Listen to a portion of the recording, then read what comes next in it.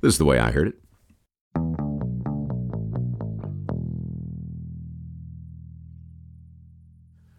During her farewell tour in 2005, Cher demanded multiple boxes of aloe vera tissues in rose-scented, cube-shaped boxes. Happily, Cher wasn't David's problem. When Mariah Carey was interviewed in 2009, she demanded to be lowered onto the sofa by 2 stagehands so she wouldn't crease her dress. Happily, Mariah wasn't David's problem. And when Madonna checked into her 5,000-square-foot hotel suite in 2012, she demanded hundreds of pink roses individually placed into hundreds of crystal vases, carefully situated on every flat surface. Happily, Madonna was not David's problem. However, when Eddie demanded 7 weeks to prepare for the most ambitious outdoor gathering in recent memory, well, that was David's problem. Because if David was going to pull off an event of this magnitude, he needed the right entertainment. And there was really nobody like Eddie. But 7 weeks of rehearsal?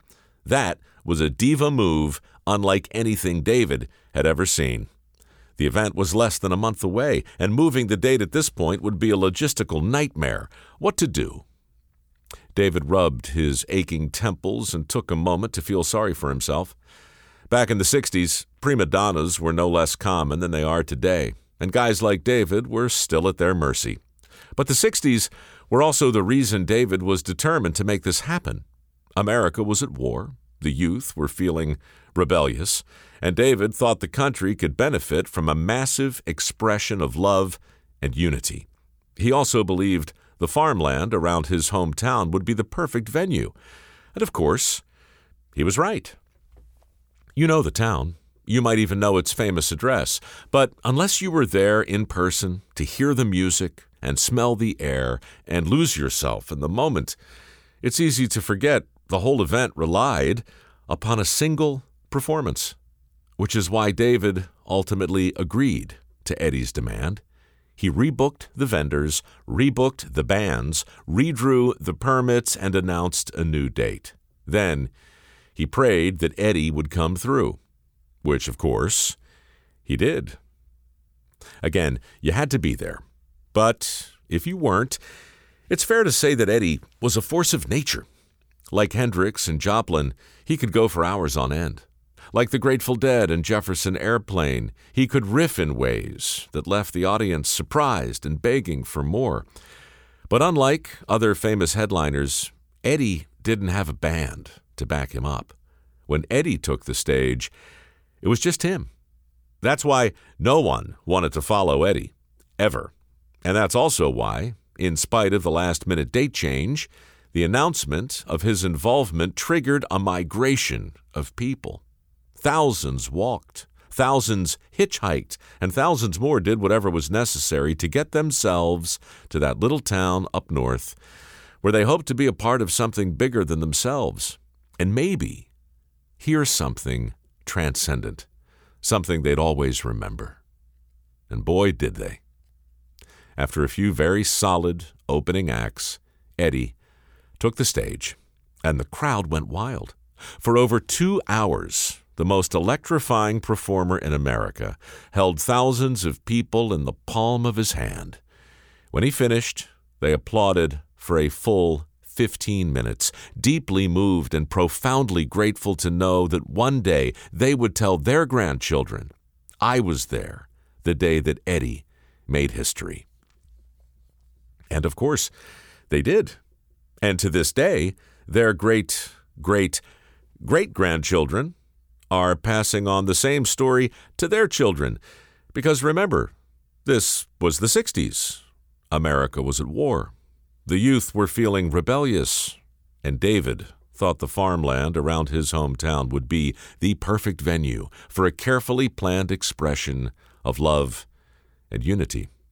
And of course, he was right, because a few months earlier, another kind of gathering was unfolding in that very same place, a gathering that brought 175,000 young people together for 3 days of unforgettable slaughter. An epic bloodbath that left 50,000 Americans dead or wounded, many of whom were scattered in terrible pieces right there in David's front lawn. That's why, after 3 months of unspeakable cleanup, David was determined to dedicate the farmland around his home to those now buried beneath it. And so he did. But unless you were actually there to hear the bands play their dirges and the choirs sing their hymns, unless you were there to smell the air, still rank with rotting flesh, and listen to Eddie deliver his 13,000-word eulogy from memory, it's hard to imagine what really happened in that little town up north during that unforgettable summer of death. You know the town. You might even know its famous address. No, not the 2-hour rhetorical masterpiece that no one thought they'd ever forget. I'm talking about the 2-minute rumination that followed. The shockingly brief 272-word homily that left most people scratching their heads and wondering if they missed something. It's funny how things work out.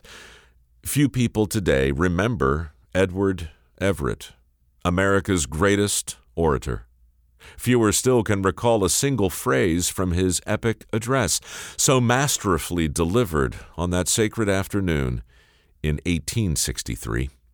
And almost no one remembers David Wills, the man who organized the event that transformed the farmland around his home into the sprawling national cemetery it is today. But you might remember the man who stole the show 75 years ago. A haggard man, suffering from fever and grieving the death of his son. A humble man, about as far from a diva as a politician can be. An honest man who was content to write his speech the morning of the event in the spare bedroom of David Wills' home. A president called Lincoln who delivered the address we still remember in a little town up north. A little town called Gettysburg. Anyway, that's the way I heard it.